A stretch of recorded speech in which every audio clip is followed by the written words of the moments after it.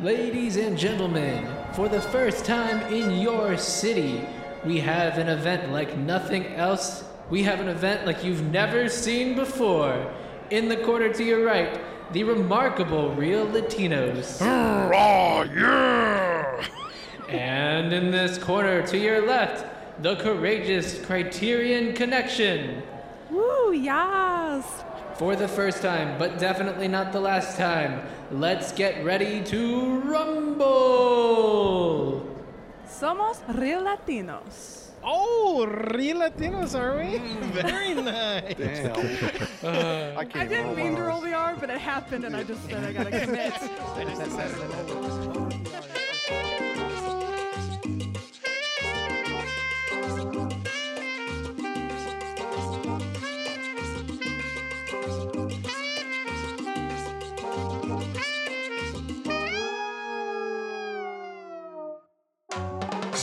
Hola y bienvenidos a Real Latinos. My name is Ismael. This is Ron. ¿Qué tal? This is Guti. ¿Qué pasó, mi gente? And we are Real Latinos, a podcast covering Latin American movies because nobody else will. And today we have some very special guests joining us on the podcast. You may have heard him in the introduction. You may have heard him in the Criterion Connection podcast. We have here Ian and Mackenzie. Welcome both. How are y'all? I'm good. How are you? Yeah. Usually that "how are you" is usually for one person, so I understand. Two people at the same time. Oh, I'm good. No worries. No worries. Thank you for that amazing introduction, though. No, Yes, thank you. I mean, Ian, I don't think I've ever heard any ring announcing as powerful as that in any podcast history. I mean, Thank you. It's really, really, really great. And those R's that Mackenzie rolled is just out of this world, you know? So Oh my gosh. it's just that Spanish one really coming Spanish one, baby. Yes. coming in hot. So today we are going to be covering Cassandro, coming out. It's already out in Amazon Prime Video. Came out this year. Came out last week. So if you want to listen to this episode, I highly recommend you go watch that movie. Then come back because we will be covering all sorts of spoilers. So again, spoilers ahead for Cassandro 2023. So, before we get started, we just want to platform y'all, Ian and Mackenzie. So first off, let's start one by one. Ian, so let's start with you. Can you give us just a little bit about yourself and what podcast you host? Yeah, no, I mean, once upon a time, Ishmael, I used to host a podcast called What Was Your Favorite Part, which you did an episode for that has never been released. Not been released? No, not yet. Maybe someday. But yeah. Let's not get down on people who have podcast episodes that haven't been released. Yeah. It's fine. We'll get to it when we get to it. Yeah. We all get it here, okay? Needle drop, man. Gosh, on Lynch. Jeez. Ooh, Mackenzie. Shots fired at you. Shame of my Shots life. fired to everyone Yes. here. But yeah, no, the reason that podcast has kind of gone away for the time being is because I just got to be a little bit of a drag doing something all by myself. And one day I mentioned to Mackenzie, who we were becoming fast friends, just kind of hanging out over Zoom, just by ourselves, not recording it or anything. And I just was talking about it. Mackenzie was like, well, I'd podcast with you. And I was like, you have no idea what Pandora's box you've just opened. Because I really just love hanging out with Mackenzie and talking about movies. And she hosts a podcast called Austin Danger Podcast, which she should definitely talk about here in a second, where they talk about, about funny, silly movies from the 90s and beyond related to the Austin Powers franchise. But I was like, I'm going to provide an opportunity for you to talk about high art. So, Shots fired. Hey, I love ADP. Dug in its We're niche. talking about 2003's Willard this week. If that's not high Chairman art. of the board will have its day, okay? And yeah, I just really wanted a forum to talk about films that I love, and I love the Criterion Collection for what they do and what they provide, the service of restoring films, and just getting to talk about those films with Mackenzie and other folks, including your Golden Hollywood resident, Guti, has just been an absolute joy and continues to be a pleasure. And hopefully we'll have all three of you on at once and individually in the future. But yeah, that is my brief podcasting CV. There it is. That's the Criterion Connection. And what was your favorite part? So thank you so much, Ian and Mackenzie. a little bit about you. How you doing? Yeah. What's up? I'm doing great. I'm vibing. I'm just completely vibing. I got my cat next to me. I have my buds in front of me. Yeah, I mean, I feel like I've been podcasting on the internet for too long because I used to do, I mean, even before all of my Village pods, I was doing a lot of RPG podcasts, Dungeons, Dice, and Everything Nice, Rise of the Demigods, which I don't even know if episodes are out anymore, but Dungeon Wives, something I did with my wife. And then I started kind of transitioning into wanting to talk more about media and film with my friend Ned. And we have a presumably on hiatus forever, even though maybe one day we'll bring it back, Desperate Housewives rewatch podcast called It Was Studio Gaze. And yeah, and then kind of around that time that podcast was waning, I got into The Village. And yeah, me and Kev just sort of started a bit that has never stopped with Austin Danger podcast, and is genuinely a joy. And it's, I was saying before the podcast, and Kev, this is the first time you're hearing this as you're listening to this podcast episode, that Rachel calls you my work husband, because we have become, he's like a brother to me, and I feel like we've just become really close friends throughout that podcast. I think you can hear our friendship just like deepen and deepen as the podcast has gone on for now almost 2 years. Which is super almost silly. 100 episodes. By the way, We are so close to 100 episodes. We got big Wow. plans for episode 100 and 2024, and so it will be great. And then yeah, of course, you know, Ian and I also similarly became like really immediate friends, and I was wanting to watch more Criterion films, and the podcast was a great excuse to do that. And we were so excited. I know we both were. I don't want to speak for you, but I know we both been super excited to come on Relatinos because we love the show. You do a lot of Criterion, obviously, episodes as well, Amores Perros and Kronos, I think, like one of your first episodes ever. Like a lot of Criterion films here on this pod. And recently I love the new, I mean, I know it's not new anymore, but the new tagline of, you know, we were covering Latin American films because no one else will, which I think is hilarious and great. And one time I was pitching this podcast to like a friend recently and said that tagline, and they went, "Oh." Like it was like the saddest thing they've ever heard, and I'm like, no, it's like they're filling a gap. They're filling a needed gap in media and like podcasting. You don't get it. So yeah, I'm just so happy to be here and really honored to be asked to be here. Well, that's fantastic. Thank you so much. Thank you so much, both of you, for joining us. Oh, Ron, go ahead. Sorry. Well, we're happy to have you you two with us. I was going to ask really quick. I know both of you have listened to a number of our episodes and watched a number of the movies we covered. Do either of you have a favorite movie that we've covered that comes to mind? Putting it on blast, I see. I'm pulling up the lists on Letterboxd right now. Yeah, I know that Mackenzie was going on a little journey there. I'm on a catch-up journey. I still have the Black Vampire Blu-ray in my living room I have to watch. It's been busy. Yom Kippur, Rosh Hashanah, it's been a busy few weeks. Yeah, I mean, honestly, I think the biggest surprise... I don't know. I just watched La Bamba, and it was so good. But actually, Macario. That was my favorite surprise, because I watched that and immediately fell so completely in love with it, and 5-starred it and listened to your episode and loved it. What a freaking movie. But also, with the Mama Tambien is like...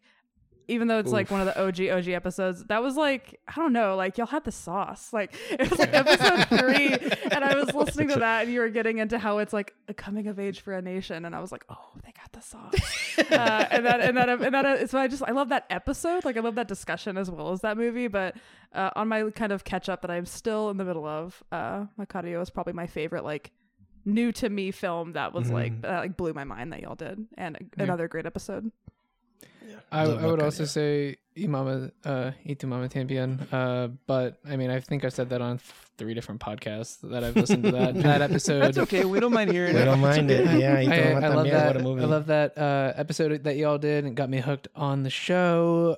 Memories of Underdevelopment was a huge one for me. Y'all covered that, and I love that movie, even though it was a little controversial. It's very controversial on the podcast. Yeah, I thought it was a great film. I was happy that y'all opened my eyes to it. And the other one I would highlight, and I think I extended this thank you to Gucci, but thank you to you, Ishmael and Ron, for highlighting my review for Clara Solo, which I think is an amazing, beautiful film that y'all covered.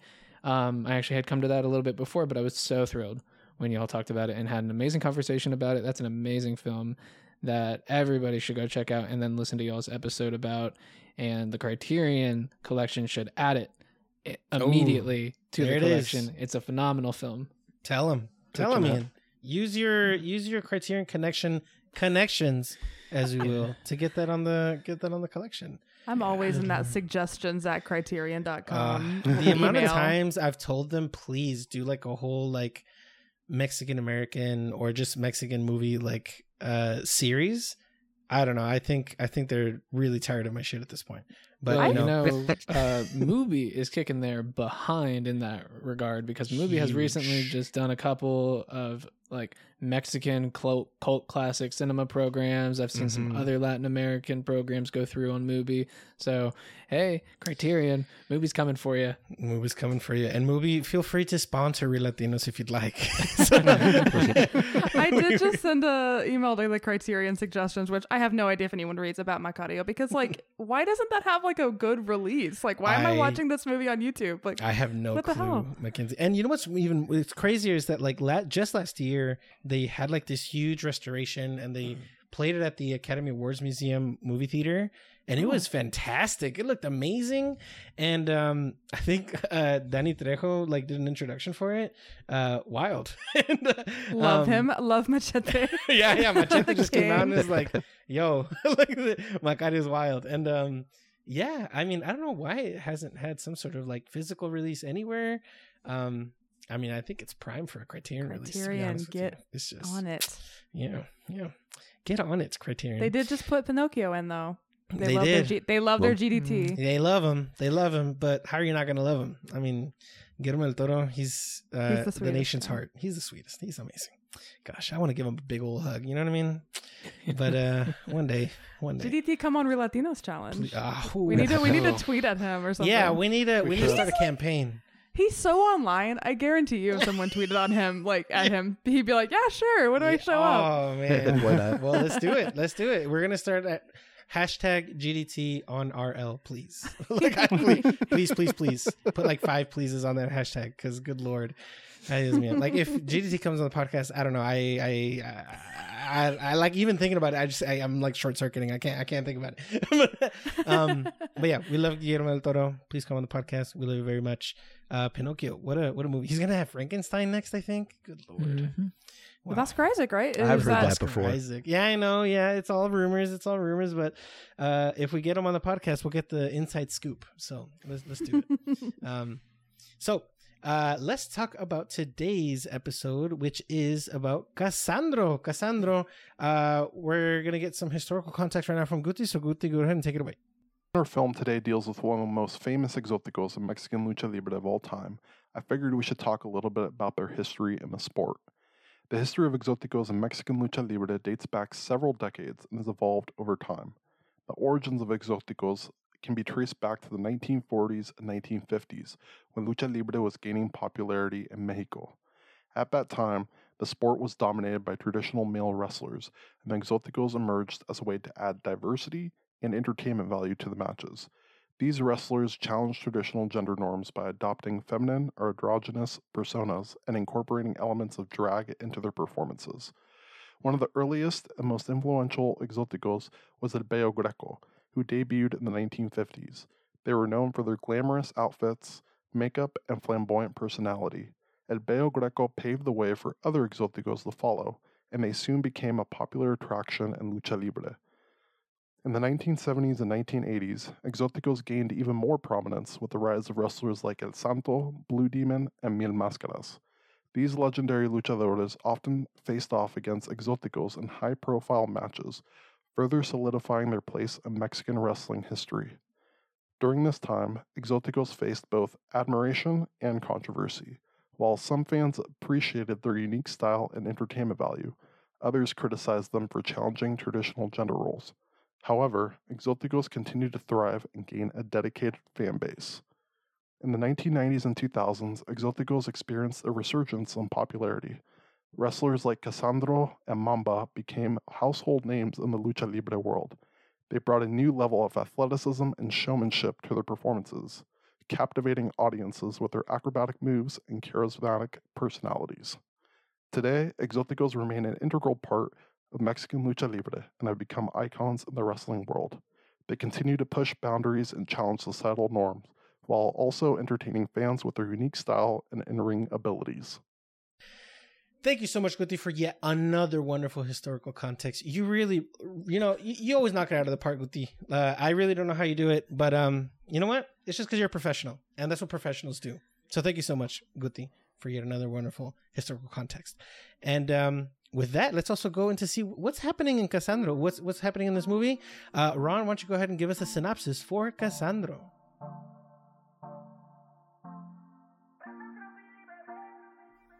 Saúl Armendariz is a gay wrestler performing as the villain character El Topo without much success. He meets a wrestler named Sabrina, who agrees to train him and encourages him to adopt a new persona, that of a maskless exotico. Saúl unveils his new look, calling himself Cassandro, at his next match.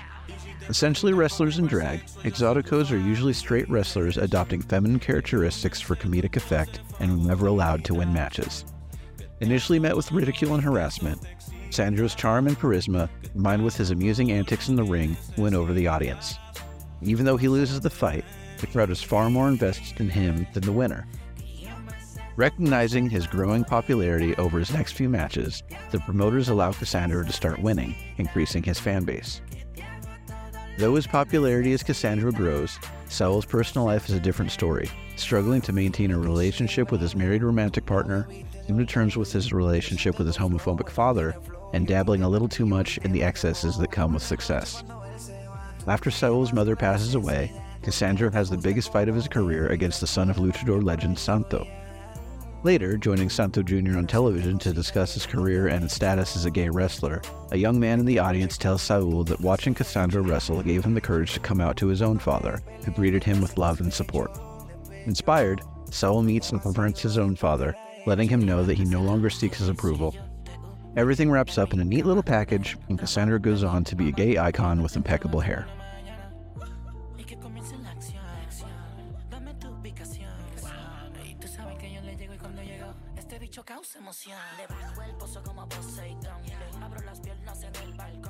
Ron, you too. You've done it again.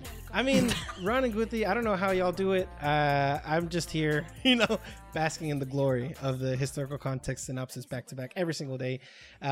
So thank you again, Ron, for a wonderful synopsis. I mean, what a movie. As we said before, there were spoilers. So if you listen to the synopsis and there were spoilers in it, I'm sorry. We told you already up front. So you can't get mad at us. You take that to the bank. So let's get into our respective histories with this movie, whether it be with the filmmaker, with the actors, with whoever you'd like to talk about. So let's start off with our special guests. So Ian, what would you like to bring up for your respective history with Cassandro or anyone on the creative team? So with the film specifically, I became aware of it when it premiered at Sundance because I am a freaky little cinephile, and I just am always following those festivals and seeing what's coming out, even though I, who live in the middle of the country in North Texas, am not going to get to see most of those movies for maybe a year, 2 years. So I just love to torture myself. So I've been aware of the film for quite a while. Have a decent relationship with Gail. I've seen Y Tu Mama Tambien. I've seen The Motorcycle Diaries. I feel like he's somebody who most people, especially in like the English speaking world, will have seen more than they even realize, because he just pops up in things, and he's had some crossover success in Hollywood. There's also US television as well. So I've seen him in quite a bit, more than I could probably list off just here today. And I other than that, I'm not familiar with pretty much any of the other stars, including this guy I'm seeing. His name is Bad. Oh my god! I'm honestly, Thank you. I am so shocked that you do not know who this is. Like, Okay, let me clarify. I know who Bad Bunny is. I've heard the name. He did a couple concerts up here, and it was a big stink because it caused traffic jams. And but aside from that, I've seen him on the cover of a recent Vanity Fair. I think he's promoting something. Right. But maybe you mentioned in our DMs before the show that something Bad Bunny, and I was like, oh, I wonder if Bad Bunny's in this movie. And I went and looked at the cast list more closely, and I was like, oh, okay. That's Bad Bunny. Great, You know- cool. And it's okay because you at least knew more than I did, because I've been doing this podcast with Ismail for a year. I've been hearing him talk about Bad Bunny for a year. And every time he brings him up, I want to ask him if Bad Bunny is in the room with us right now. I thought he made it up. I don't know what a Bad Bunny is. I don't know which character he played. So I'm going to learn right now. He's Like, literally they what? brought him in to like do the most stereotypical thing. Which, well, I'm not going to get into it. We'll get into it. But Not to Gives him the look, cocaine, right? That's Bad Bunny, I'm right? He not- gives him the yeah, cocaine. he's very good at skiing. So you know, Yeah, that's what they brought him I'm in. not There you go, gonna there you go, there you Oh, go. that was it? Okay, Yeah, okay. that's okay. Bad Bunny. I- Okay. I'm not gonna sit here and claim to be like a Bad Bunny stan, but he was like the most listened to artist on Spotify last year with like almost Yeah. 20 billion streams. Exactly. Yeah, and he Okay. If you Y'all- don't know I Bad will probably Bunny, listen if to it- Rush. If it, so. if it Oh my wasn't God, for Rush. if it wasn't for my lovely fiance, I would not know who Olivia Rodrigo is, who I love, but I would not know. Anyway, all that to say, didn't know Bad Bunny was in this. And the last thing I'll say before I pass it off to my lovely co-host Mackenzie is that I was not at all familiar with the director of this film, the filmmaker behind it. I had never seen any of his documentaries, and I never even heard of him until this. And I think that will come up a little bit later when we talk about the filmmaking and the way that this film was executed. But alas, that is it for me. It's a great to hear from a self-proclaimed freaky little film of what you say? Cinephile. Freaky little cinephile. cinephile. Oh my god, that's incredible. Yeah, I'm. Oh my god, I still can't. Okay, sorry. Let's go with Mackenzie. So Mackenzie, what's your background with this movie? Yeah, I mean, I was super excited as soon as I saw the plot of this movie, and we're big Gael Garcia Bernal fans in this house. He's so beautiful and so talented, and we're obsessed with him, Rachel and I. And so I was just like, oh, yes, Gail playing a gay wrestler. That's like what I want to watch. There's a deep lore part of me when I was a kid and we did not have cable. I watched a lot of wrestling, and I was a huge Rey Mysterio fan. And I found out that I found out that 619. yeah, Hell yeah. it was also the era where like John Cena was like the guy. So I had a chain gang spinning wow. You had the necklace, spinning- and I went oh. went to WWE SmackDown versus Raw live. Like I was like a wrestling person when I was a kid. God. And so I haven't really followed it in recent years, obviously, but like when I was little, it was like there was nothing else on TV. So like this is what we watched pretty much. It was like Winx Club and then WWE SmackDown. And so I was just excited based on the plot of it basically, and I was just like immediately looking forward to this movie, and I think I immediately pinged y'all and was like, are you doing this movie? Because I'm just so excited for it. And we were joking that like this is the most prep I think I've done for a movie ever, and this is not even a podcast I do weekly. So yeah, I sought out I was looking up Roger West Williams, the director. I did watch his series High on the Hog that he did 2 years ago, which is like a 4-episode docuseries on Netflix that he directed about West African food and how it influenced the African American diaspora and like Southern food specifically. And I love things about food and cooking, and so it was like all up my alley, and it was really cool. I just wanted to kind of get a taste of his style of directing before I dove into Cassandro, because he's primarily a documentarian. This is his first narrative feature, and I think that definitely will be something that we'll talk about. Yep. Show a little bit that this is his first time doing narrative work, but I'm not. But again, no hate. The High on the Hog was really great. I think it's on Netflix. I recommend checking it out. And then I was like ravenous to look up Cassandro and the person he was, so I read a lot of profiles. I watched this great documentary from like 4 years ago called Cassandro the Exotico, which is on Tubi to watch for free, or Canopy. And so yeah, I did a lot of just like research. I just wanted to know what he was like, and he still is alive. I don't know why I keep referring to him in the past tense, but I wanted to know about like the kind of person I was going to be seeing, so I had like a basis to go into the film with. And yeah, also I guess outside of that, I do know who Bad Bunny is. And Thank you. I Thank do you, want to Mackenzie. I do want to shout out Roberta Colindres because she plays Sabrina in the film, Yes. which seems to be a character made up for the movie as far as I can tell, but she is a lesbian icon, so I have to shout her out. She's on A League of Their Own. She's on, oh my God, Vita, I think. She's on Vita. And she's so hot in that show. It is disgusting.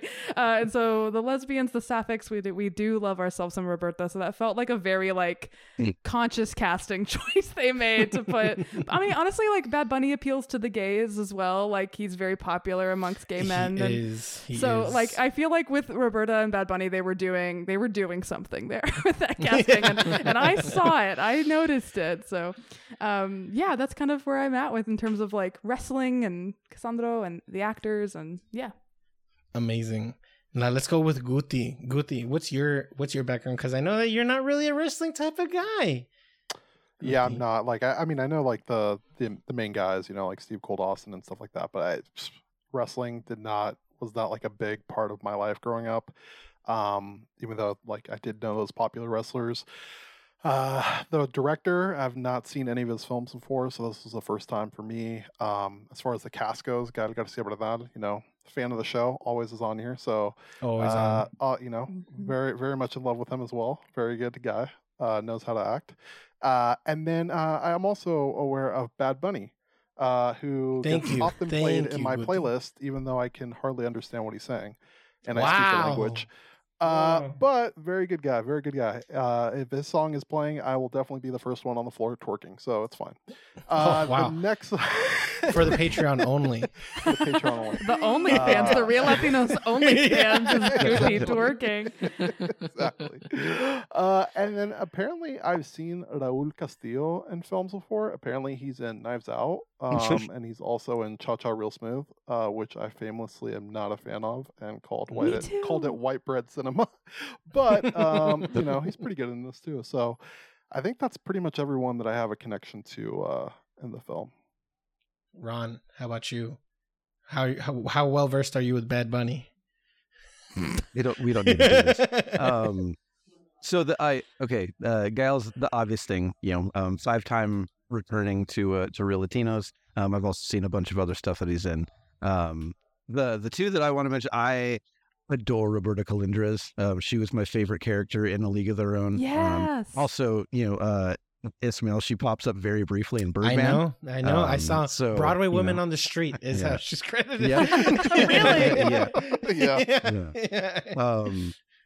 And then also too, so there's someone that pops up in this movie, the son of a arguably the most famous luchador, Santo, and Ismael and I actually went and saw a movie with him when he was a little kid. In the theater. He pops up in a movie with his dad, so it was cool to see him in this.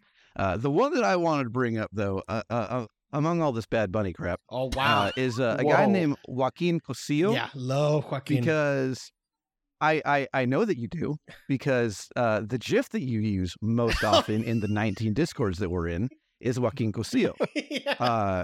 So whenever he popped up on screen, that is all that I could think of. And it was so distracting while I was watching this movie. So, yeah, like that's the one person that I definitely wanted to make sure that we talk, because that is my history with him is Ismael's overuse of that GIF. Wait, what is this GIF? Can you send it to our group chat? Yeah, I feel like I'm trying to identify which GIF this is.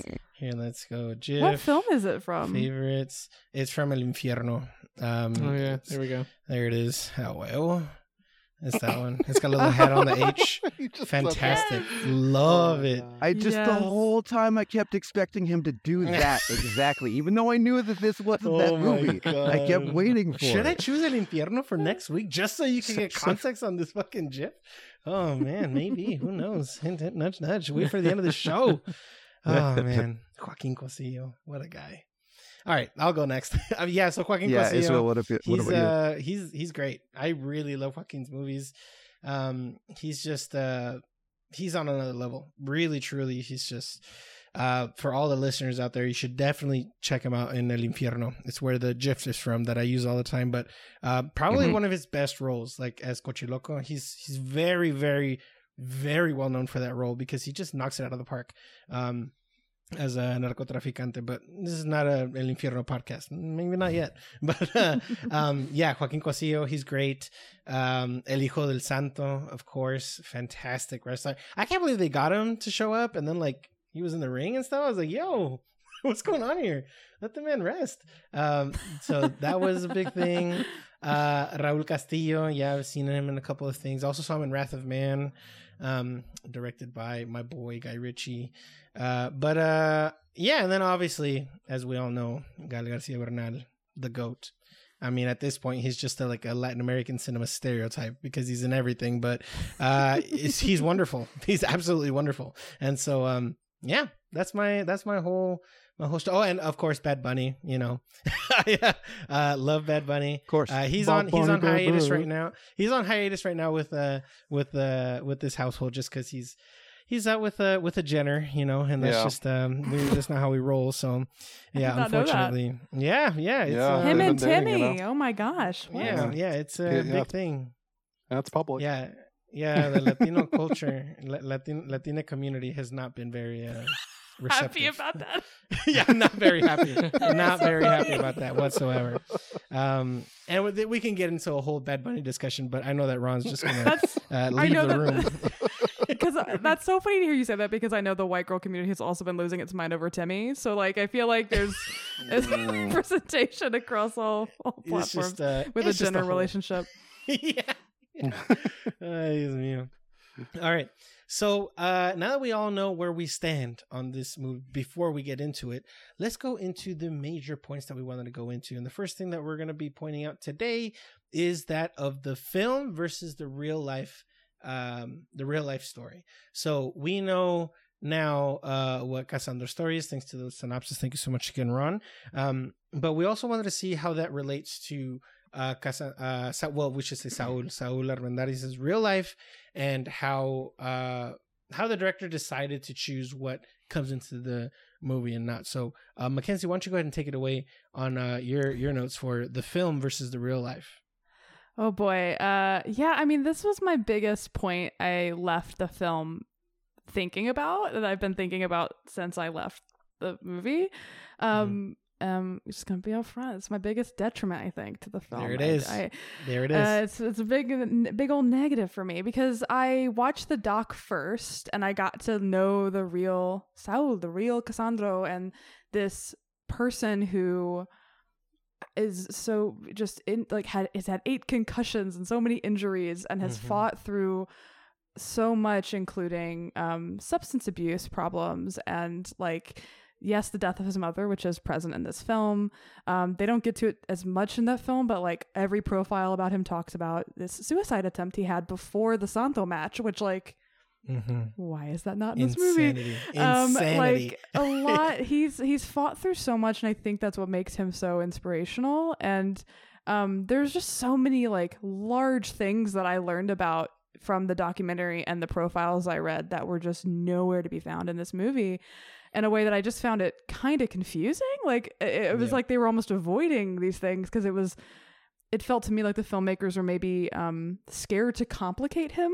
And I'm like, but because you don't want to complicate him, there's no stakes. And obviously the stuff with his mother is compelling, but it seems like that was really rooted in the director's relationship with his mother and father, that he wanted to sort of tell through the story of Cassandro, which is fine, but yeah, I felt myself missing. Once I saw the real life, I was missing a lot of these aspects that he was very viciously gay bashed by other wrestlers and he talked about it. And the most we really get is just them kind of talking about him behind his back. And me and Ian are bringing the queer perspective here, I know. And it's sometimes being queer is more than just a few slurs being hurled at you every once in a while. Sometimes it is very real danger that you're in, especially someone like him at the time in which, post in the middle and just out of the height of the AIDS crisis, homophobia was rampant. It was a thing. And I just felt like there was a lot left on the table with the story. Once I saw the real life, I saw the documentary and I read stuff and I watched this other short thing that was on YouTube, and I just was like, where is all of this stuff? I felt like the film in hindsight then felt a bit shallow to me.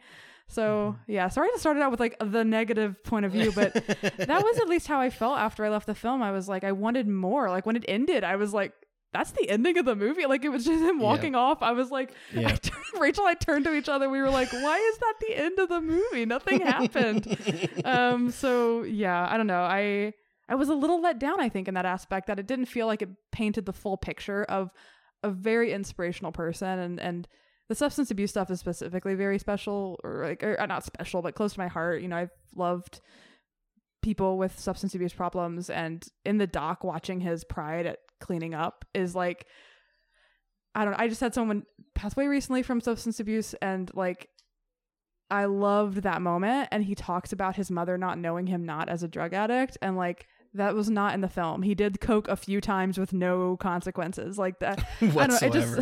I just was like ripping my hair, because I was like, this person's more special, I think, than what I'm seeing on the screen. Even though Gael is doing his best, and I think he's doing an amazing job here, I just, the disconnect between real life and the film, I think, is what got me. Yeah, and it's so like unfortunate to see, especially from a documentarian who is like, I mean, if you make documentaries, you know that, you know, there's so much more like complicated nuances to who a person is, especially like if you're a documentarian, you're just like, all you do is try to get like be a fly on the wall, get the truth of what's happening. But here it's just like so many things are omitted. I feel like there's like very surface levels things, like, you know, there's homophobia in lucha libre. Yes, it's a very much machista culture. Yes, and it's like, all right, but what does it say about Cassandro? What does it say about Saul? It's just, you know, it's unfortunate. It's really, really unfortunate. And I concur. Yeah, I unfortunately did not really enjoy the way that, because I also watched that documentary that Mackenzie's talking about. And I watched it just like literally like an hour ago. I finished it up, and I watched it like afterwards. So I had like the opposite effect with Mackenzie, where like the first time I watched it, I was like, all right, like I feel like I feel like as a movie in and of itself, I think it's just kind of like bullet points, surface level sort of things. But then once you watch the documentary and see like so much more about who Saul is, it just makes the movie all that more like, you know, not undervalued, just underwhelming. Underwhelming is the word. It's just, you know, ni modo. I mean, what are you gonna do?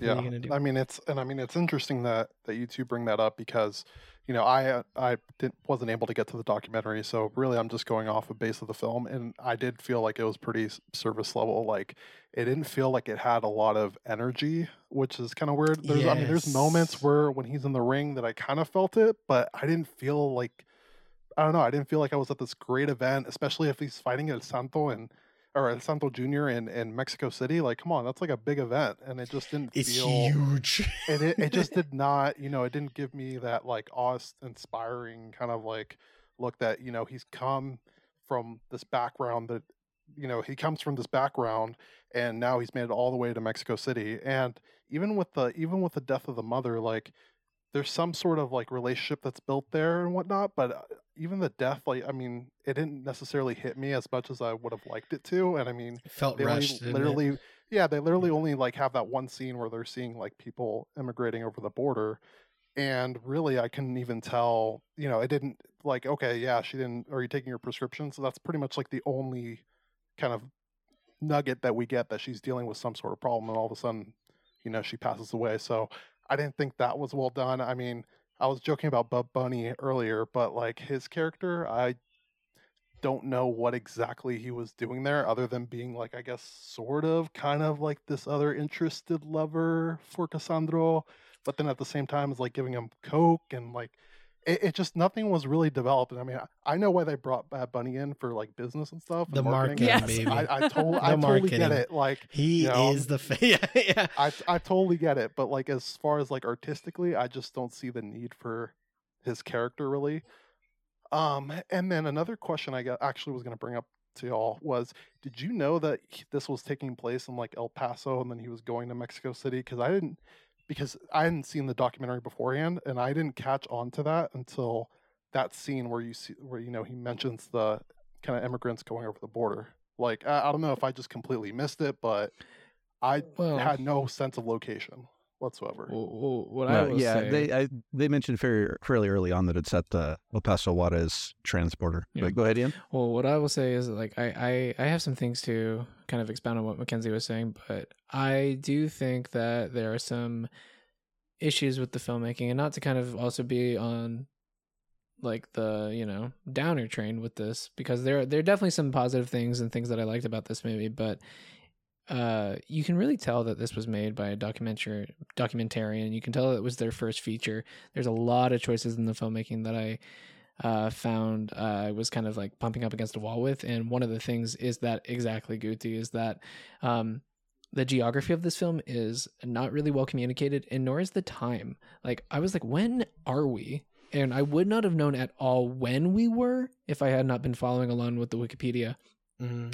And to kind of like tack off of that into what Mackenzie and Ishmael were talking about, I was a little disappointed. I did not watch this documentary, just like you didn't, Guti, and I don't believe you did, Ron. No, So that was a conscious choice, though. Yeah, me too. Because I knew Mackenzie had watched it, and I figured one of y'all would watch it. And I kind of wanted to be like this, like, I wanted to have a little bit of naivete in that department so we could have an interesting conversation. But I read the Wikipedia, and I read a couple profiles. I think one also that Mackenzie read, and I got a better sense of who Cassandro was and who Saul was from those articles than I did from the film, which is somewhat upsetting, because like you would hope that a biopic would give you a decent sense of who someone was. And again, I feel like this plays into the fact that this was a first-time narrative feature by a documentarian. I have some other gripes that we can definitely get into later if we want to talk about the filmmaking on display here. But my biggest disappointment was a lot of things that have already been touched on, but to deepen them a little bit, like the Bad Bunny character, I thought was completely superfluous and not really well acted. No offense, Mr. Bunny. Mr. Bunny. I agree. Yeah, Mr. Bunny. Conejito. Sorry. I have a girlfriend, by the way. I didn't really buy into that performance, and Mackenzie and I talked a little bit about this in our own DMs, but I felt like it wasn't even that there were no consequences to the use of cocaine, but the use of cocaine felt incredibly fake. Like, it did not feel like there was any weight to that. It did not feel like the filmmaker was interested in addiction. I mean, I think it's very clear that he wasn't interested in addiction, because honestly, you would not know that Cassandro was more than a recreational drug user. You would not know that he was an addict if you had not done some further research. Furthermore, you would not know that he suffered from mental health issues, because, like Mackenzie brought up really briefly, like the gay bashing is never covered in this. He just gets the F slur hurled at him, a handful of times by crowds. And I just don't feel like that went to paint like a really holistic picture of who Saul was and the experiences that he went through, and led to certain things, like in the wake of his mom's death, trying to take his own life. And, I think what does happen in the film during that giant fight in Mexico City would have been felt with more weight and more gravity if we had known the trauma that had just been, just almost become him.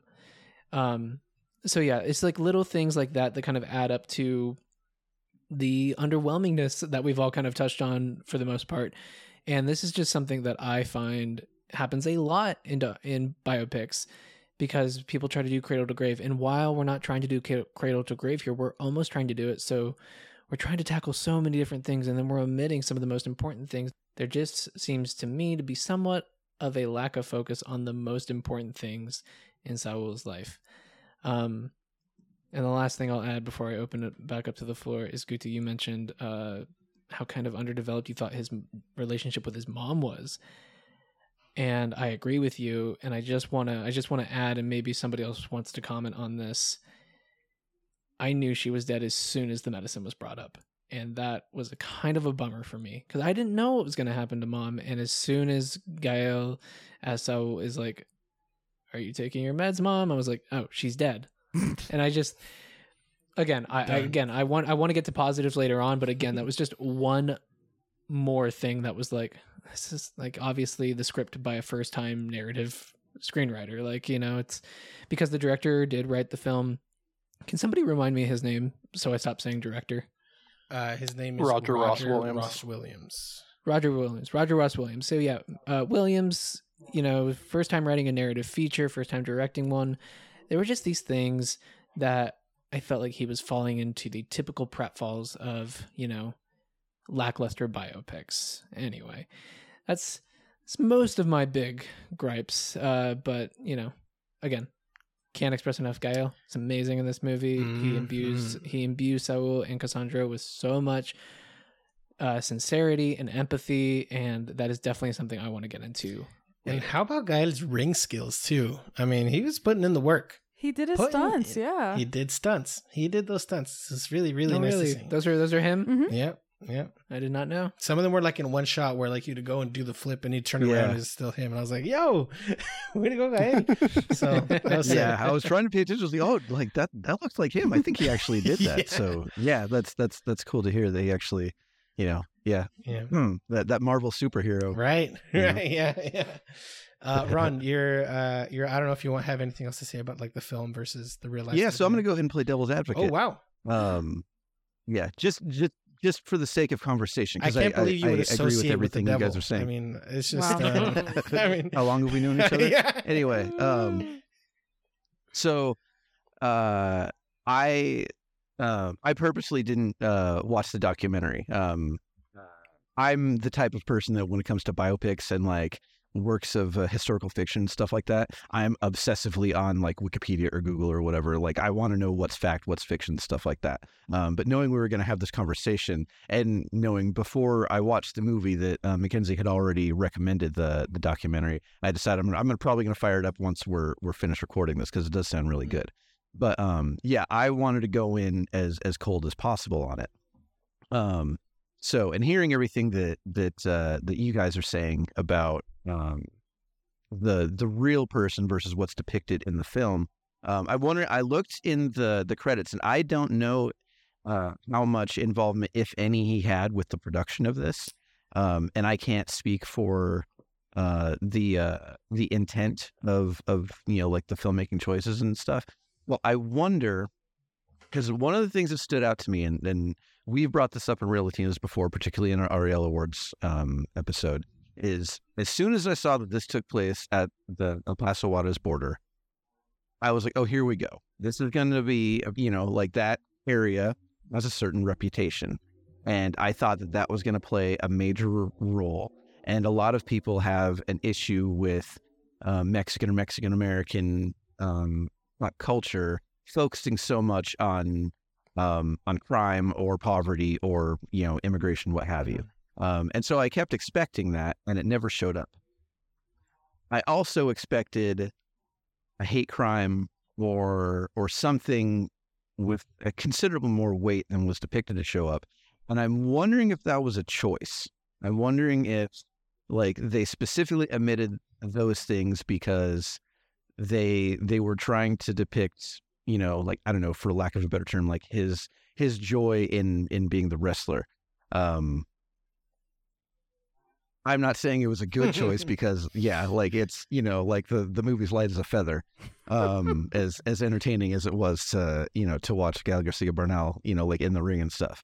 But, so yeah, like I wonder, like, whether it was just trying to like rush through everything. Cause you figure like those things that they omitted, like those are major tearjerker, like awards bait moments. Mm-hmm. So it's really curious that those are the things that got left out. And I wonder if it might be because like maybe they felt that, there's already a lot of stuff like that. And maybe that's just not the kind of movie that they wanted to make. So, the reason I said it is because like we were talking about Pablo Larraín in our last episode, and I really liked the movie Spencer, but I remember when it came out having a conversation with my mom about it. She didn't make it through the movie because she loves Princess Diana, and she felt that the movie was disrespectful to her memory. And like her thing was like, just leave her alone.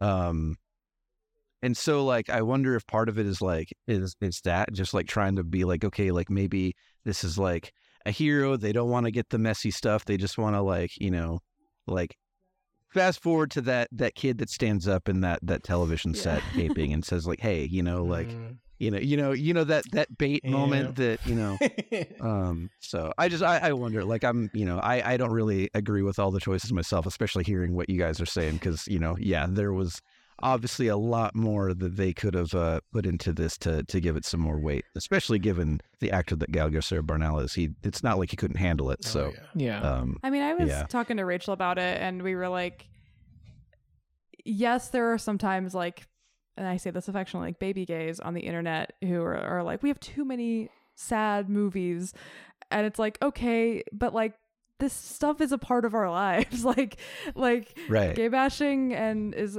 happens, especially at that time, especially to people like Saul, and like substance abuse is a huge problem in the queer community, and rates of suicide are very high in the queer community, and like, I think if you're afraid to like tackle those things especially when you're focusing on like a real queer person, I just don't think you should be making that movie then, because like because then to me I'm like, what's the hero's journey? Like, what is he overcoming? What is he actually pushing through? And I was reading about the Santo fight and about how like it was because he was getting so much homophobia, so much backlash when the match was announced. There was like, how dare Santo go into the ring with this probably terrible words, right?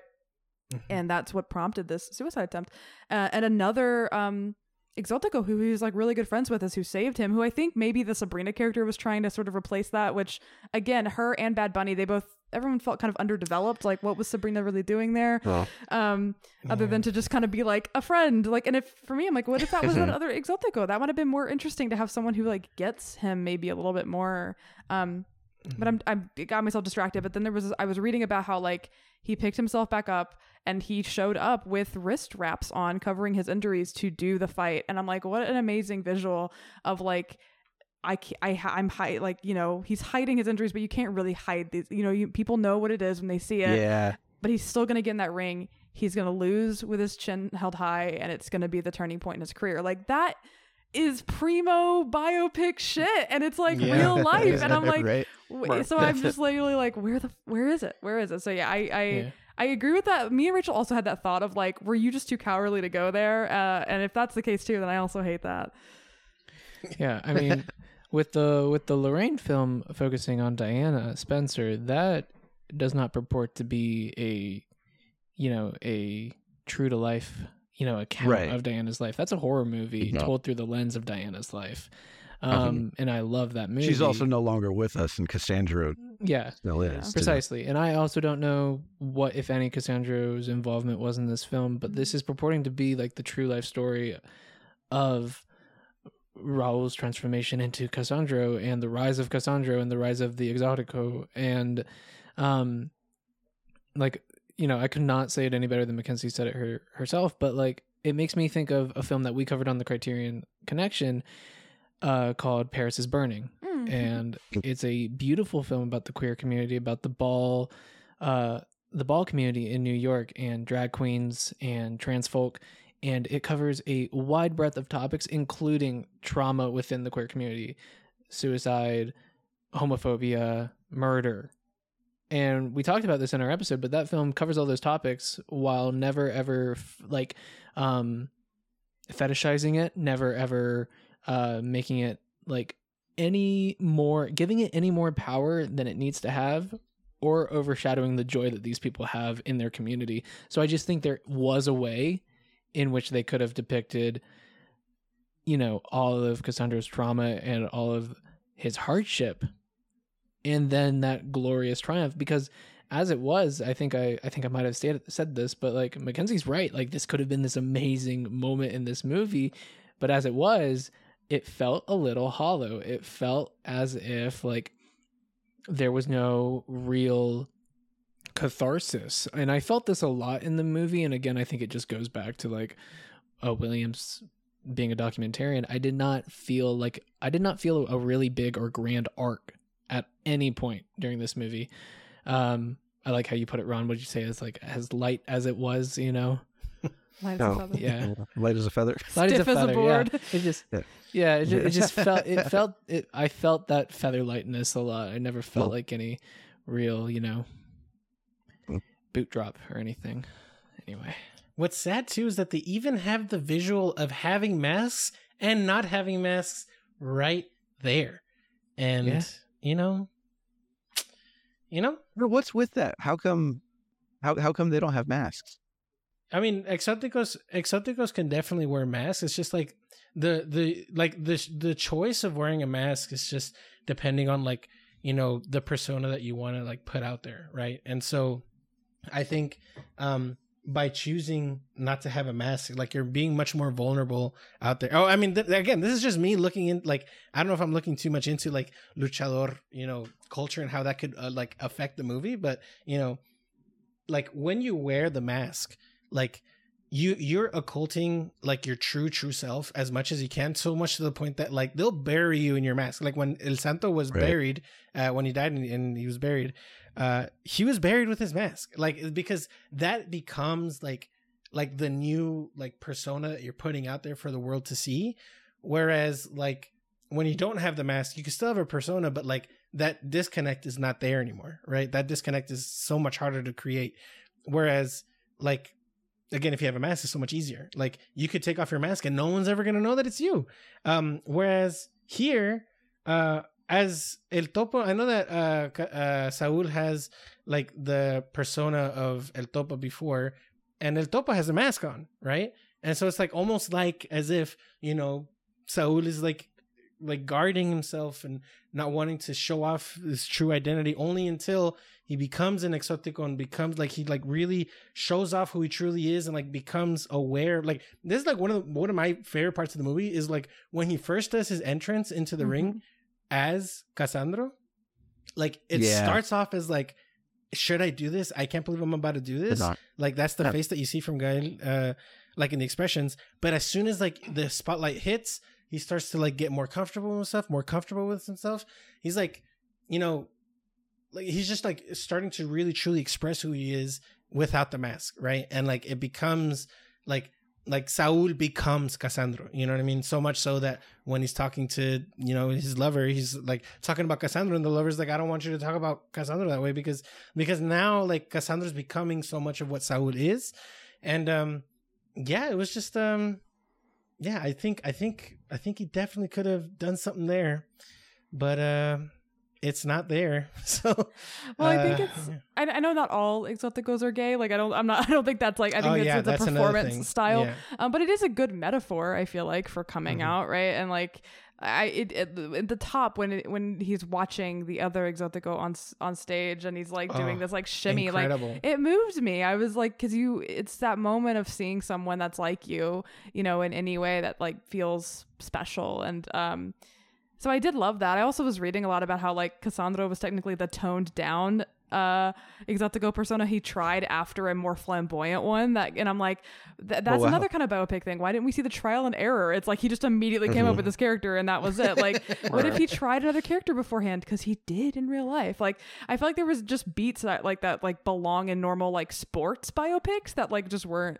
around. But something I thought was interesting I learned in the doc is that like exóticos, like obviously like having your mask taken off is like the biggest shame you can have as a luchador, but I like that with exóticos a lot of times it's hair. Like I learned about that in the doc, is that they get their hair shaved off because that's kind of their mask to the world. I thought that was kind of interesting. And I mean, Ismail, because you watched it, but like they definitely make him a bit more conventionally attractive hair-wise, because like the real Cassandro had like a 80s blowout mama, like curls, blowed out Farrah Fawcett realness, and so like I feel like it makes it more like a risk to lose when it's that intense. I feel like Gael had a more kind of mask situation going on. Right. Oh gosh, yeah, like baby mullet. Right. Yeah, it was like a weird, like it was like a cut mullet. The way it cuts over his ears was kind of wild. Like, how much upkeep would that take as a haircut? Like, I feel like that's tight above the ears. Yeah. No, and just photos that I've seen of Cassandro, he really reminded me of this psychic that my mom watches on Univision, Walter Mercado. Dude, yeah, like Walter that hair. Mercado. He had like the same haircut. Like it's almost the same haircut. But I also wanted to bring up too, Ismail, that you were talking about the kind of like that moment, that first moment that he's going out to perform as Cassandro, the needle drop in that moment is I Will Survive, Yo Viviré by Celia Cruz.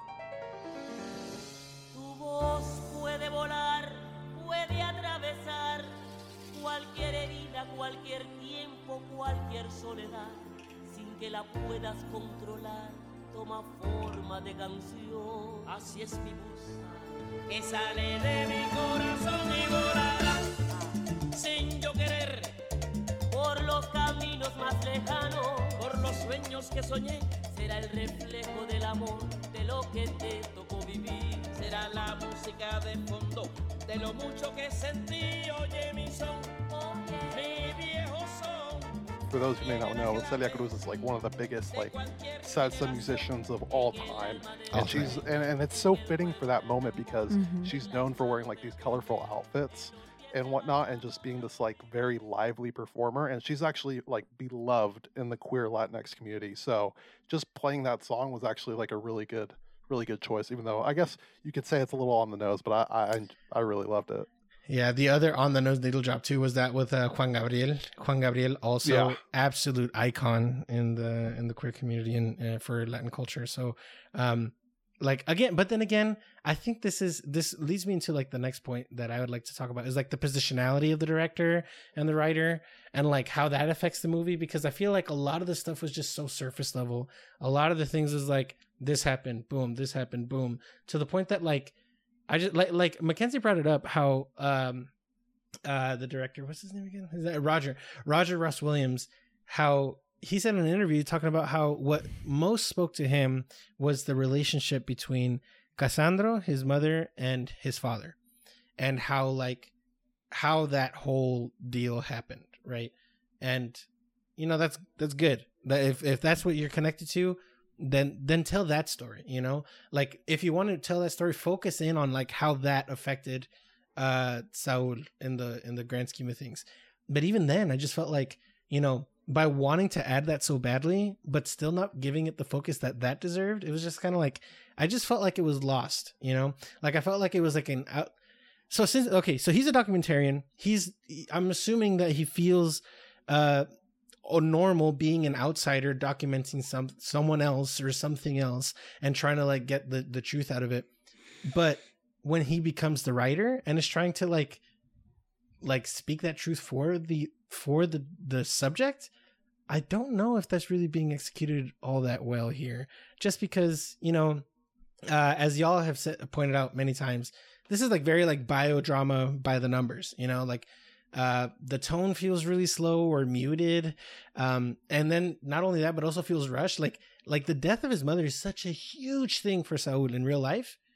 But here it's just like, all right, we're going to be here for like 3 minutes and we got to go over to Mexico City to go with Hijo del Santo. He's going to start doing cocaine and like nothing happened. I'm just like, all right. Like, so we're just going to totally forget his mom, I guess. And so, I don't know. I just feel like, I feel like, when you're a documentarian and you're making a documentary, it makes sense to be that fly on the wall because you're getting the subjective view of what's happening in the scene.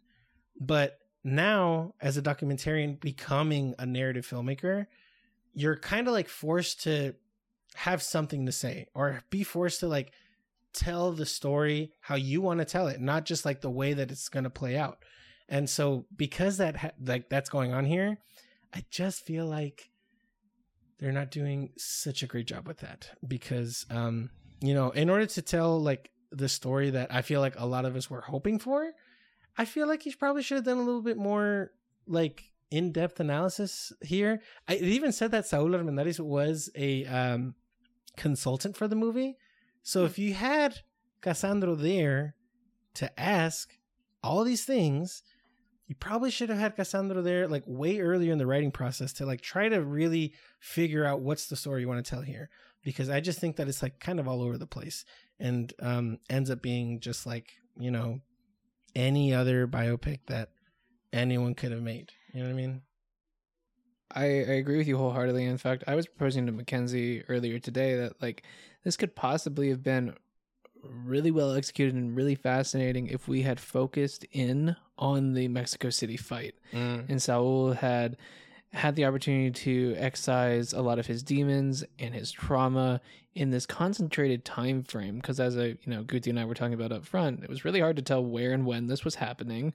That's not as easy as people think it is. Steven Spielberg, case in point. But my favorite biopic of all time is Danny Boyle's Steve Jobs, and that makes a very unique choice to set all of the conflict in Jobs' life around 3 Apple product launches. Well, 2 and the next. I just do think that what you're saying, Ishmael, is that this is very paint by numbers, and I think there was a lack of maybe narrative vision from Williams that little choices were made, I think is what I'm really trying to say.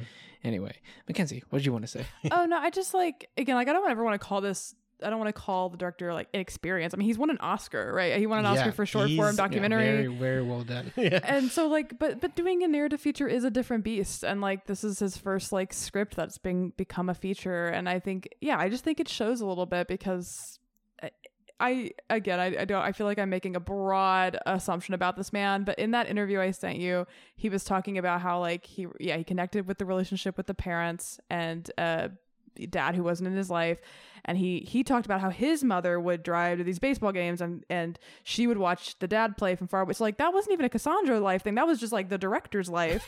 And so I'm then why is this in the movie?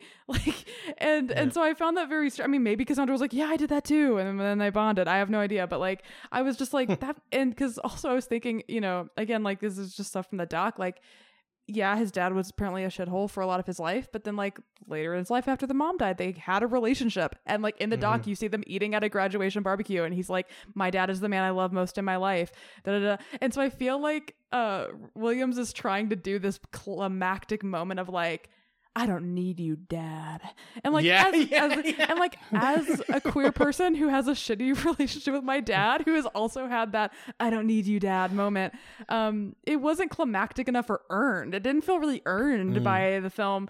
And then the movie ends immediately after. So then I go, oh, was that supposed to be the climax? Because that didn't do anything. And so no. I'm so sorry this has become the Real Latinos Criterion Connection rag on a movie for a 2 hours podcast. But I sometimes it happens. It's not the first time. It was the choices he made weren't even technically maybe even a part of Cassandro's life. What were you just making shit up half the time and then omitting everything else? I'm just confused by this movie. And again, I so desperately wanted to love it. I came to this movie so ready to love it. And again, I feel we're all kind of saying obviously the performances are really good. I even love the actress who plays the mom. I thought she was fabulous, and I think everyone was doing a good job with the script they were given. The costumes were amazing. I actually quite liked the cinematography. Maybe that can get us to that aspect of it. Let's get into I know some Ian positives. did not like it. I liked the cinematography. Because it has that documentary style. I watched High on the Hog, which similarly has that sort of intimate, just sitting in the room with someone vibe, which I think he's bringing that documentary brain to the cinematography here, so I enjoyed the way it looked and the way, even though I thought maybe for the subject a bigger, bolder, brighter kind of film might have been more apt for the subject matter. But I don't know. So sorry. We can shift to positives. I don't know. I feel I've been. Yeah, let's get into some positives. I totally agree, Mackenzie, that I think not to make a direct one-to-one comparison, but I really like the way that Rocket Man handled it, where they got the subject of who the movie's about and used the subject's identity into the filmmaking aspect of it, right? Whereas here it's just kind of all right, they don't really use Cassandro's personality in the filmmaking. But I will say I did like some of the choices. I like the aspect ratio that they had. It was kind of almost like a box TV, which is usually where you would watch Lucha Libre. So I was all right, maybe that's why it's there. And I also really liked the camera lenses and lighting choices during the luchador scenes when they're actually fighting. That light refraction going into the whole it looks very much like the TV that I would watch when I was younger of the luchadores. It looked exactly, I was wow, this is exactly what it was like. Or when they had the cameras at the end with Hijo del Santo, with the program, that looked like it looked. I was like, is this archival footage or what? And then it wasn't, and I was like, oh snap! Like it was that good. So. Yeah, it's not all bad, you know. It's not all bad. Let's get some positives in here. Anyone else have anything positive to say? I'll say that while I didn't like a lot of the choices when it comes to like how it was filmed, I agree with you, Ishmael. I really loved the ending and the way that television special was filmed. That to me is the most impactful moment of the entire film. I think we might all agree on that. I think it's definitely my favorite part, yeah. It's a beautiful moment, but the way it's filmed specifically, like it does look like archive footage. The way that the zooms are used in that sequence, the way that it's very obvious like a television camera that's being used for certain parts of it, not a film camera or or an Ari or an Alexa. It's very clear like that some interesting choices were made, and I thought they really benefited the film in that moment. As far as the filmmaking, I do like a lot of it was fairly by the numbers, but I did like some of the choices. Like you, I like all the stuff in the ring. I was enamored with. Yeah. I thought it was really, really well done, both the way that it was shot and the way that Val Garcia Bernal like acted. Again, super impressed that he did whatever stunts that he did do. I gotta say, like, there is one point where when he jumps in the ring as Cassandro for the first time, he does the superhero landing. Like, he actually does the superhero landing, and like, it worked. Like, I was sold on it. But a lot of that has to do with who it is that is on the screen. And I think that's the thing with this is, and I know that he's the exec producer too, but like, he's doing all the heavy lifting in this. I don't know if this works at all. I don't know that, what works because of him. Yes, I guess is what I'm trying to say. Like I haven't seen any of his documentaries. I think that there is it's not bad filmmaking. It's just kind of like boring. Yeah. Like a lot of it reminded me of like Lifetime movie kind of territory. Which I think, so you brought up Rocket Man, and I think the flip side of the Rocket Man coin is Bohemian Rhapsody, which Freddie Mercury is more dear to me than most members of my family. Wow. So and if any of them are listening, that's not a surprise to them. But but also that was definitely, even though the surviving members of the band were involved with the making of it, it was definitely a movie that was made by committee. And choices were made not because they serve the story or whatever, or the legacy of the man. It's because there was a very specific goal in mind. And, Rami Malek won an award. So, I guess they achieved that goal. But it feels like the thumb of that was going on here. So, and I know you asked me for positives, but that's just like how I feel about the filmmaking of it. It's all good.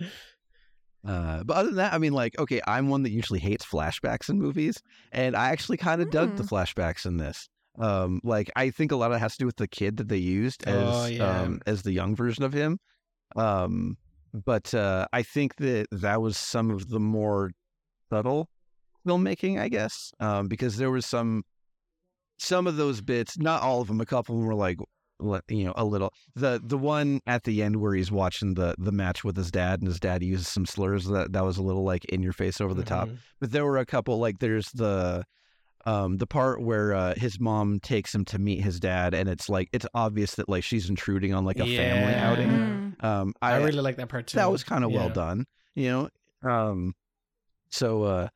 yeah, honestly, other than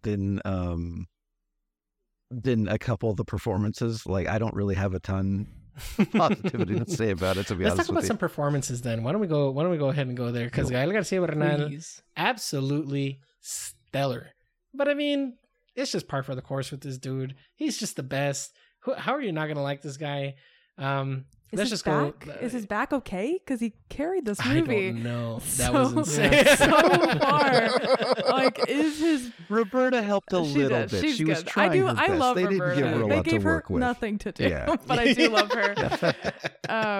No, I mean, yeah, he's so good. I think he has the physicality in a fun way, and like there's like the little isms, the like I know we're not supposed to say it, but the kind of limp-wristedness that I love, the floppiness, but like also like you see him controlling himself based on the environment he's in because that's a survival tactic. And yeah, I loved it. I loved his joy. I loved watching him in the ring and like knowing you can see him doing these stunts. You can see him committing physically to the role in a way that is so impressive. And I just don't know, like he's just so consistently amazing. Like I just watched him in actually a Spanish film, but La Mala Educación by Almodovar. Yeah, which is Bad technically Education. technically a Spanish film, so he's having to like do more of like a Spaniard accent in that film. With the S's. I was like, Rachel was like, I was like, as I watch more Latinos films and more Almodovar films, that's what I notice when I'm listening to people speak Spanish is the S's The S. in Spain. Always listen to that S. Yeah, it's the, and like hearing him have to do that. I read somewhere that like Almodovar was like, I won't give you the role unless you prove you can do that accent. And I thought that was funny. But I mean, like, that is like such a hard role he's playing in that. And like, I think it's just one of the most stunning performances in like Almodovar's entire oeuvre that I've seen. And like, he's just so consistently incredible and like he can make anything work. And so like I did have just a base level of enjoying the film because I love watching him on screen. Like I could literally just watch him read a phone book and be like 5 stars, let's go. Like I love him. I need to watch more honestly because he's just so incredible. Absolutely. No, his physicality it's crazy because when Gael's physicality as an actor changes between Saul and Cassandro, it is incredibly enjoyable to watch. I loved watching him go into the ring and just take on exactly what Mackenzie was talking about, this foppishness, this just like debonair flamboyancy. Just it was not over the top either. It was incredibly subtle, but he has like this like sly grin, like, ooh, you hate me. Ooh, I love it. And I loved it.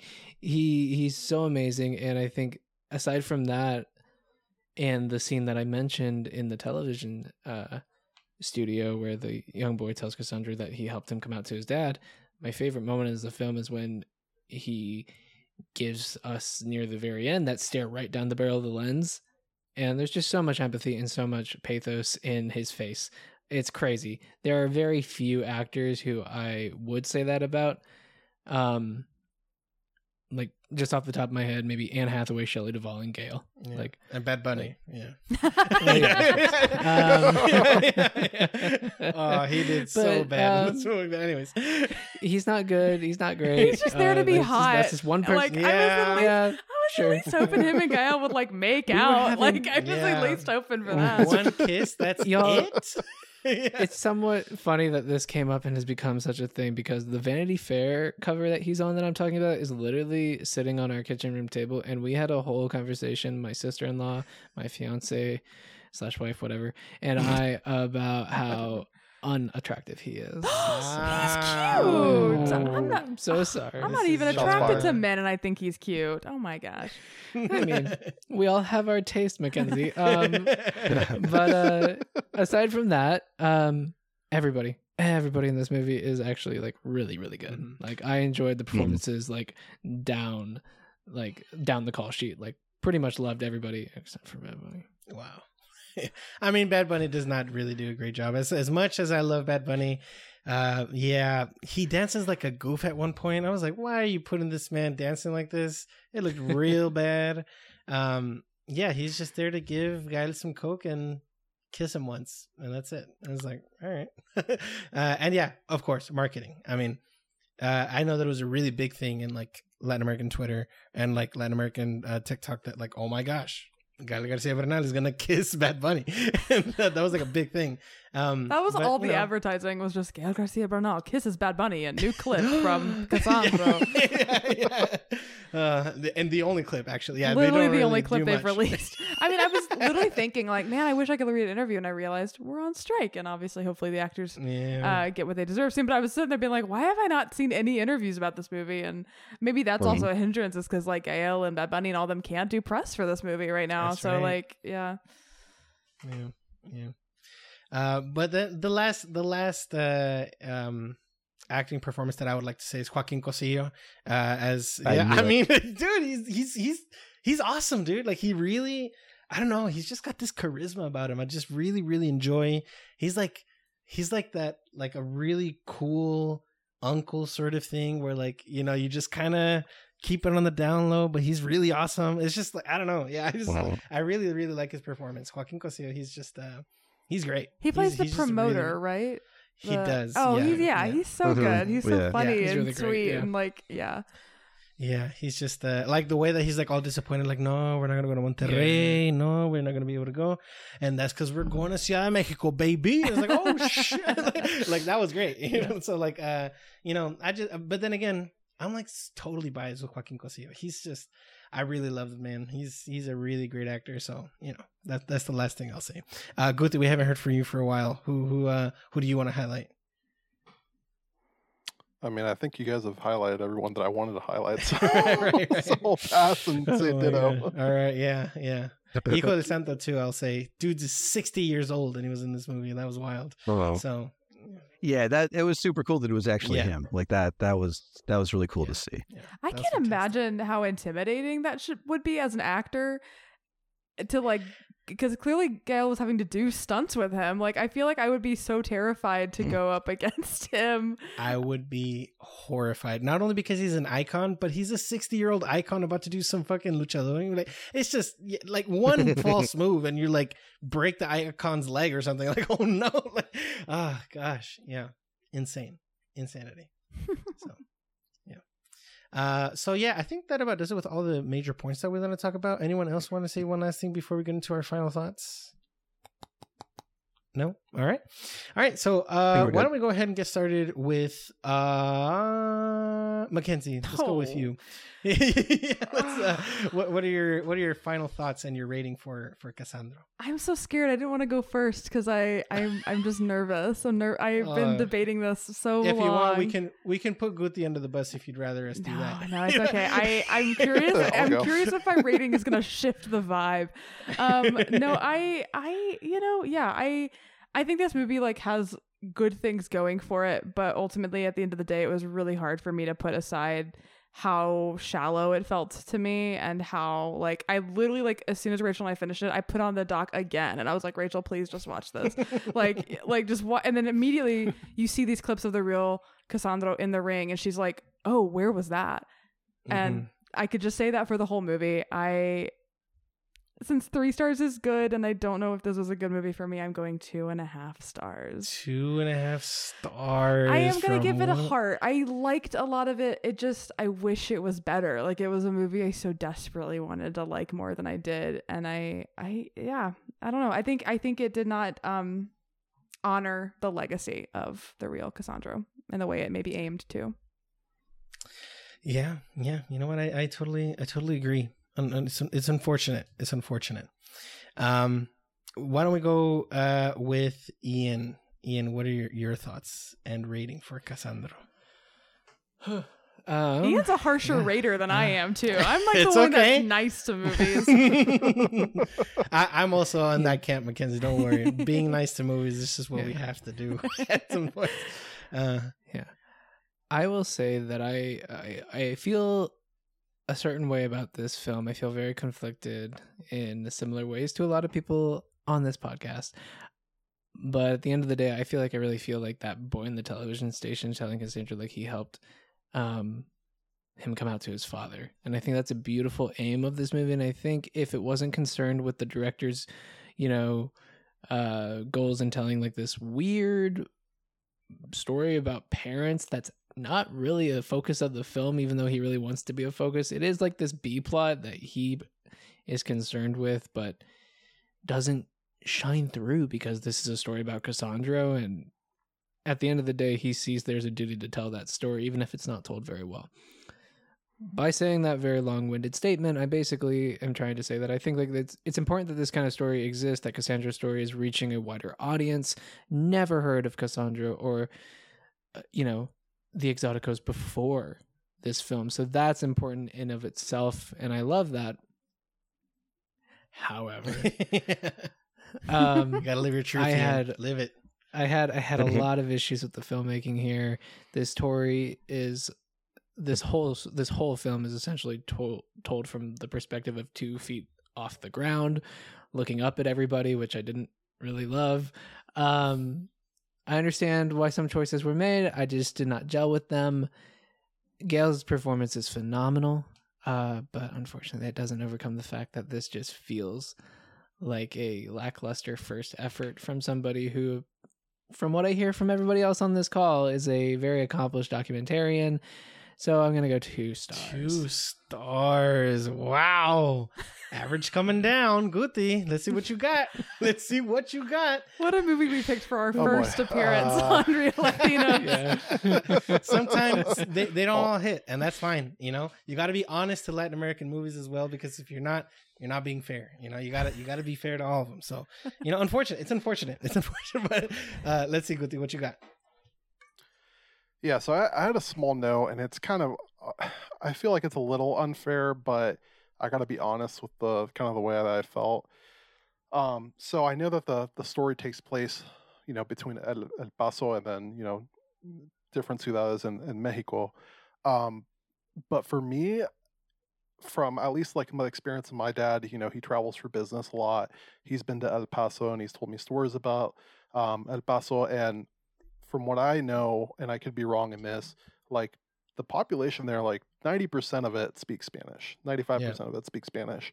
And for me, when they would go between Spanish and English, it kind of took me out of it, because it just felt like, oh, this is being made by Amazon. And it kind of felt like they're kind of slighting the Latin population. I don't know if that was their intention, but I'd rather have it just been all in Spanish and just like, suck it up, read the subtitles. But I know that's kind of unfair, but that's just kind of the way that I felt. And then, but yeah, I mean, pretty much echo everything everyone said so far. It felt very safe. There was really no risks taken.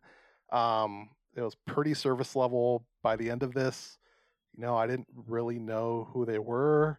And I mean, I don't like comparing films, but we did kind of a bio doc in Richard Montañez. And at least by the end of that film, I felt that I knew who he was, even with the controversy aside, right? I felt like I knew who this person was. And even though there is safe filmmaking in there, I still felt that there was moments of heart that I just didn't really get completely here. So, I mean, if I gave that film 3 stars, I feel like I have to give this film 2 stars. 2 stars. Oh boy. We are rolling down the hill right now. Ron, what you got? Give us the truth. Are you going to bring us back up or what? Okay, so there is a lot that this movie doesn't do. And the thing about that is, like, I don't even know if it's trying to do what it doesn't do. I can't tell who the intended audience for this is, because I feel like this is a movie that should have very explicitly been made for the Latin queer community, and I don't think that it was. I think this was made for white Academy voters, to be honest with you. I'm not trying to be unkind, but pedestrian is the best word that I can use to describe it. So the movie in and of itself, I feel like, is 2 stars. However, 5-star Bad Bunny performance. One big thing. Back in it, baby. One big thing. The reason that, honestly, I feel like, me at least, I don't know about anybody else, but the reason that we came to the movie, Gael Garcia Bernal, because it is very dicey having a straight man play a gay icon.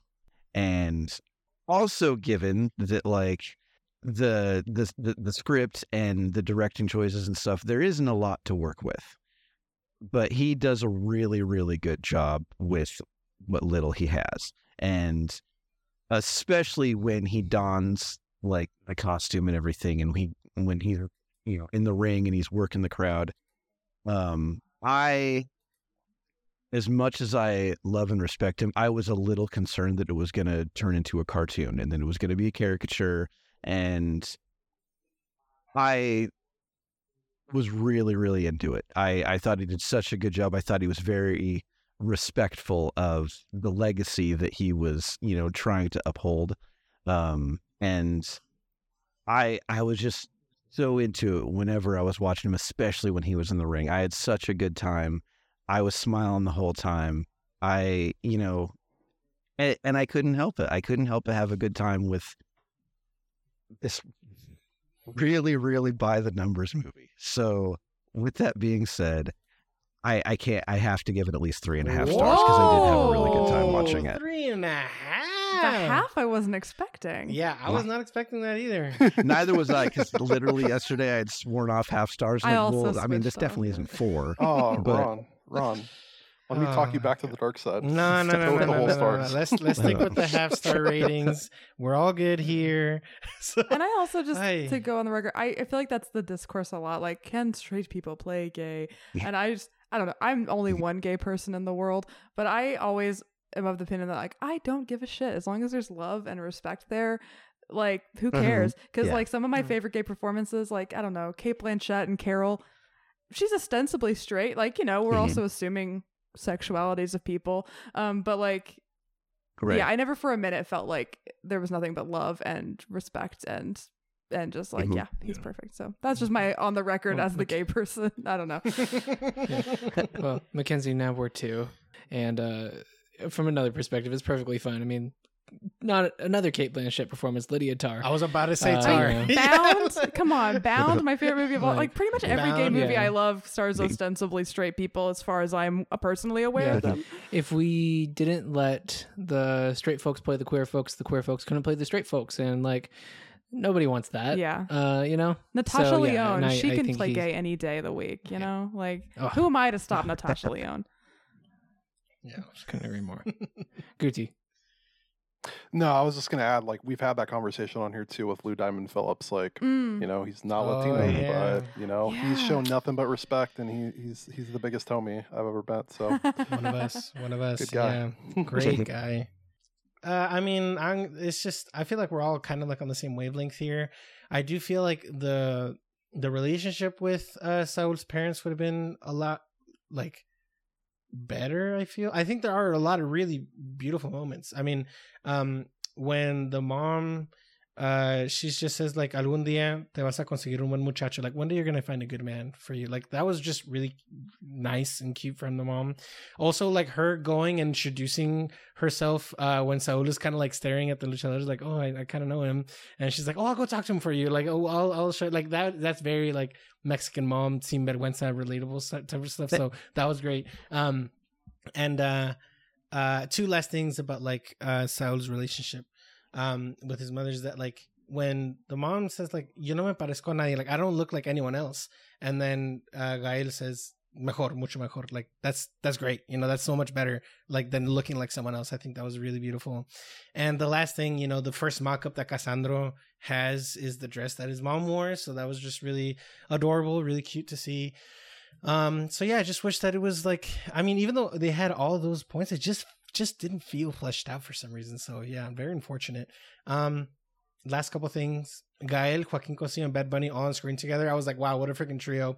Though I am very biased, and Bad Bunny could have done a lot better, unfortunately. I mean, he does great in Bullet Train, but like it is what it is. We keep on going. We keep going. And that kiss from Gael and Bad Bunny, it feels like it could have been a kiss by like Margot Robbie and Taylor Swift, in that like you get this like incredibly iconic actor and then this incredibly iconic musical like act, and then have them in the movie kissing. That'd be That would have been amazing. And like they do a good job, but with like one kiss and then that's it. You know, I think Mackenzie said it earlier. Like I thought they were gonna make out, and like no, nothing, nothing else. So unfortunately, it just feels like the directors and writers didn't really live and breathe the material. They didn't really have like a clear vision on the type of story they wanted to tell. And yeah, it just felt like a bullet point list of all the events in life. So yeah, this wasn't really like a strong tone in the movie. That said, I really do love Gael Garcia Bernal. I'm gonna be at I think like 3 stars. Yeah, 3 stars. It's good. It's fine. It's serviceable. Unfortunately, I was between 2.5 and 3 stars, but sometimes you just gotta give it to him. So 3 stars. 3 stars. I'm known in the podcast to just overinflate my ratings, anyways. So I might as well just lean into the bit. So yeah. That said, is Cate Blanchett Latina? We got to go find out because all this Cate Blanchett talk is just Nightmare Alley. Insane. Nightmare Alley. Oh my God. Mackenzie, thank you for producing For Real Latinos here because this is we're gonna need you on deck, seriously. A film full of people who are Latino. Rooney Mara, Bradley Cooper, Tony Collette. We could do a crossover where Criterion Connection does the G Nightmare Alley. Oh, and then Real Latinos does the There you go. Now I'm down for that. Yeah, I bet you were. I knew you would be. I know. You just know how to get to Guti. All I gotta say, the movie's in black and white. That Nightmare Alley. So I think that's about it. That's all the Cassandro talk that we have here for today. No correspondence. No one sending us an email today. But if you do want to hear your thoughts on this movie, on Cassandro, or on any movie, or just want to say hi, go ahead and send us an email to reellatinos@gmail.com. That's reellatinos@gmail.com. We have 2 reviews to highlight today, both for Cassandro. So first review that we have to highlight today is that of Kev. Kev's username is Kev on Letterboxd. So go ahead and check out Kev. But Kev is also many times having reviews here on the show, but also is one of the co-hosts for the Austin Danger podcast that we have here with Mackenzie. Mackenzie works for Mackenzie on Mondays. So Kev writes for Cassandro. Really enjoyable Saturday afternoon kind of movie, elevated by a killer visual style. Anybody who has ever watched wrestling, current or classic, will immediately recognize the feel of even the most typical shots, the intimacy of live sports. 3.5 stars from Kev. Wow.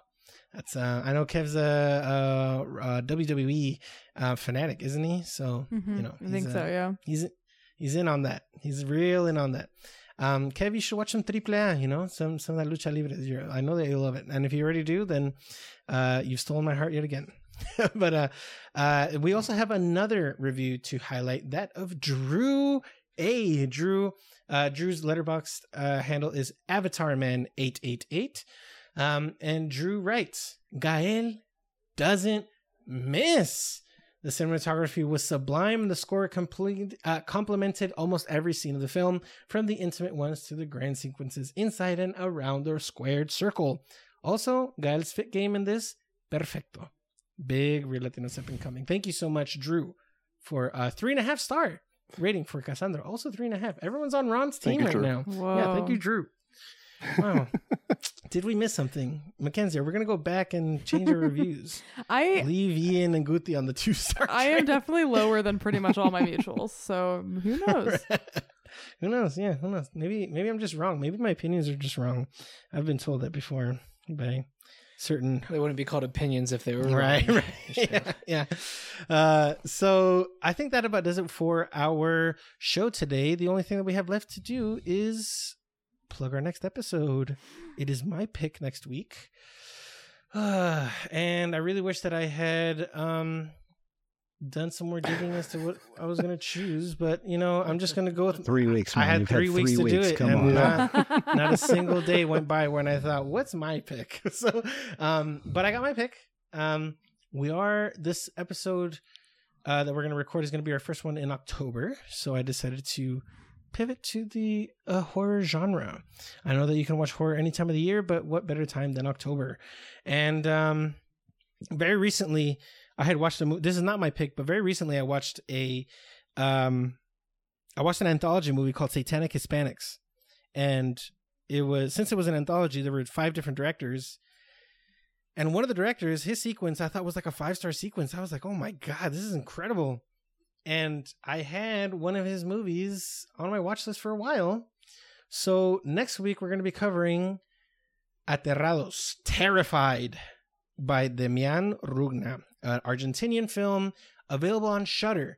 The poster is terrifying. It looks really, really gross. And so is that banner on and the banner on Letterboxd. Letterboxd is just absolutely like, I don't know. It looks like it's going to be pretty gnarly. So, you know, I just, I think I was going to choose this pick actually last year, but then I decided to go with La Llorona. I think that's what happened. But either way, yeah, Terrified next week. It looks really Rad. I think I might regret it. By this poster. It looks horrendous. Kill. Yeah, really, really horrendous. So I'm really sorry for all our listeners. Oh, I'm gonna do the double feature. So yeah. Oh man, some of those alternate posters are. Yeah, I just changed mine to the black and white one. Is it black and white? Oh my God, that black and white one was really. Oh my God. Oh yeah, I baby. might have to skip this in my baby. great Real Latinos That's okay. catch up and just That's listen okay. to the I'm really episode. sorry. I didn't. Yeah, just. This was the one that's not even in the I'm horror not. movies. He's a Yeah. self-proclaimed I am. weenie. So. I am. I was talking to Ron earlier today about how I really don't want to watch it, just because I'm just really. I don't know. I'm just a scaredy cat, but. You know, sometimes you just got to dive into the deep end. Jackie loves horror movies. I'm sure that she's going to love watching this one. So, Aterrados, Terrified. That's our next pick for next week. So, before we leave, Ian, where can people find you on the internet? They can find me on the Criterion Connection. Nowhere else. Nowhere else. I am nowhere else. Don't find me on Not social even media. Letterboxd. I don't use it. Oh, Letterboxd, is that social media? Yeah. That's just my personal diary. Are people looking at those? I do. I read your diary every day then. I mean, I look at the Letterboxd all the time. So Yeah, people can find me on Letterboxd. I am at Ian Layden. IANLAYDEN. No periods, no underscores, no spaces, no nothing like that. I am the one and only Ian Layden. Nice. Very good. Thank you, Ian. Mackenzie, where can people find you on the internet? Yeah, I'm not doing the Instagram, Twitter, X thing as much anymore, but I am on Letterboxd at Mackenzie Wilkes. I should get a lock on Mackenzo at some point. I should see if I can scoop that. But do for it now, I am today. Mackenzie Wilkes. And then, yeah, I'm also on, obviously, the Criterion Connection and Austin Danger podcast every single Monday. Yeah. Mackenzo Mondays, as they call it. Mackenzo Mondays, as they are, as it's in the book, the great book of life. Book of Revelations, I Book think of- is where it is. yeah. Yeah. In the Bible, God. it was decreed Mackenzo Monday. The only thing, the Old and New Testament. Yeah, it's Yes, just everywhere. it's Mackenzo everywhere, yeah. Mondays. Yeah. Guti, where can people find you on the internet? You can find me at Letterboxd, Finn Cinema Dreams, and then if you like the oldies like I do, you can also find me at Finite Cinema Dreams on Substack. That's also my Instagram handle. So, yeah, Fantastic. find me there. All right, Ron, where can people find you? I'm also on Letterboxd. Ron Jimenez, all one word. Ron Jimenez. And you can find me, Ismael Villegas Molina, with my initials IVM on Letterboxd. That's IV as in videos, M as in for movies. Thank you so much, everybody, for joining us for yet another wonderful episode of Real Latinos. Los queremos muchísimo. Nos vemos hasta la próxima y adiós. Adios. Adios. Real Latinos is a podcast written, produced, and hosted by Christian Gutierrez, Ron Jimenez, and Ismael Villegas Molina. Mixed and edited by Ron Jimenez. Artwork provided by Elizabeth Jimenez, Ron Jimenez, and Ismael Villegas Molina. Original music provided by Toro Lomata. Muchas gracias y hasta la próxima.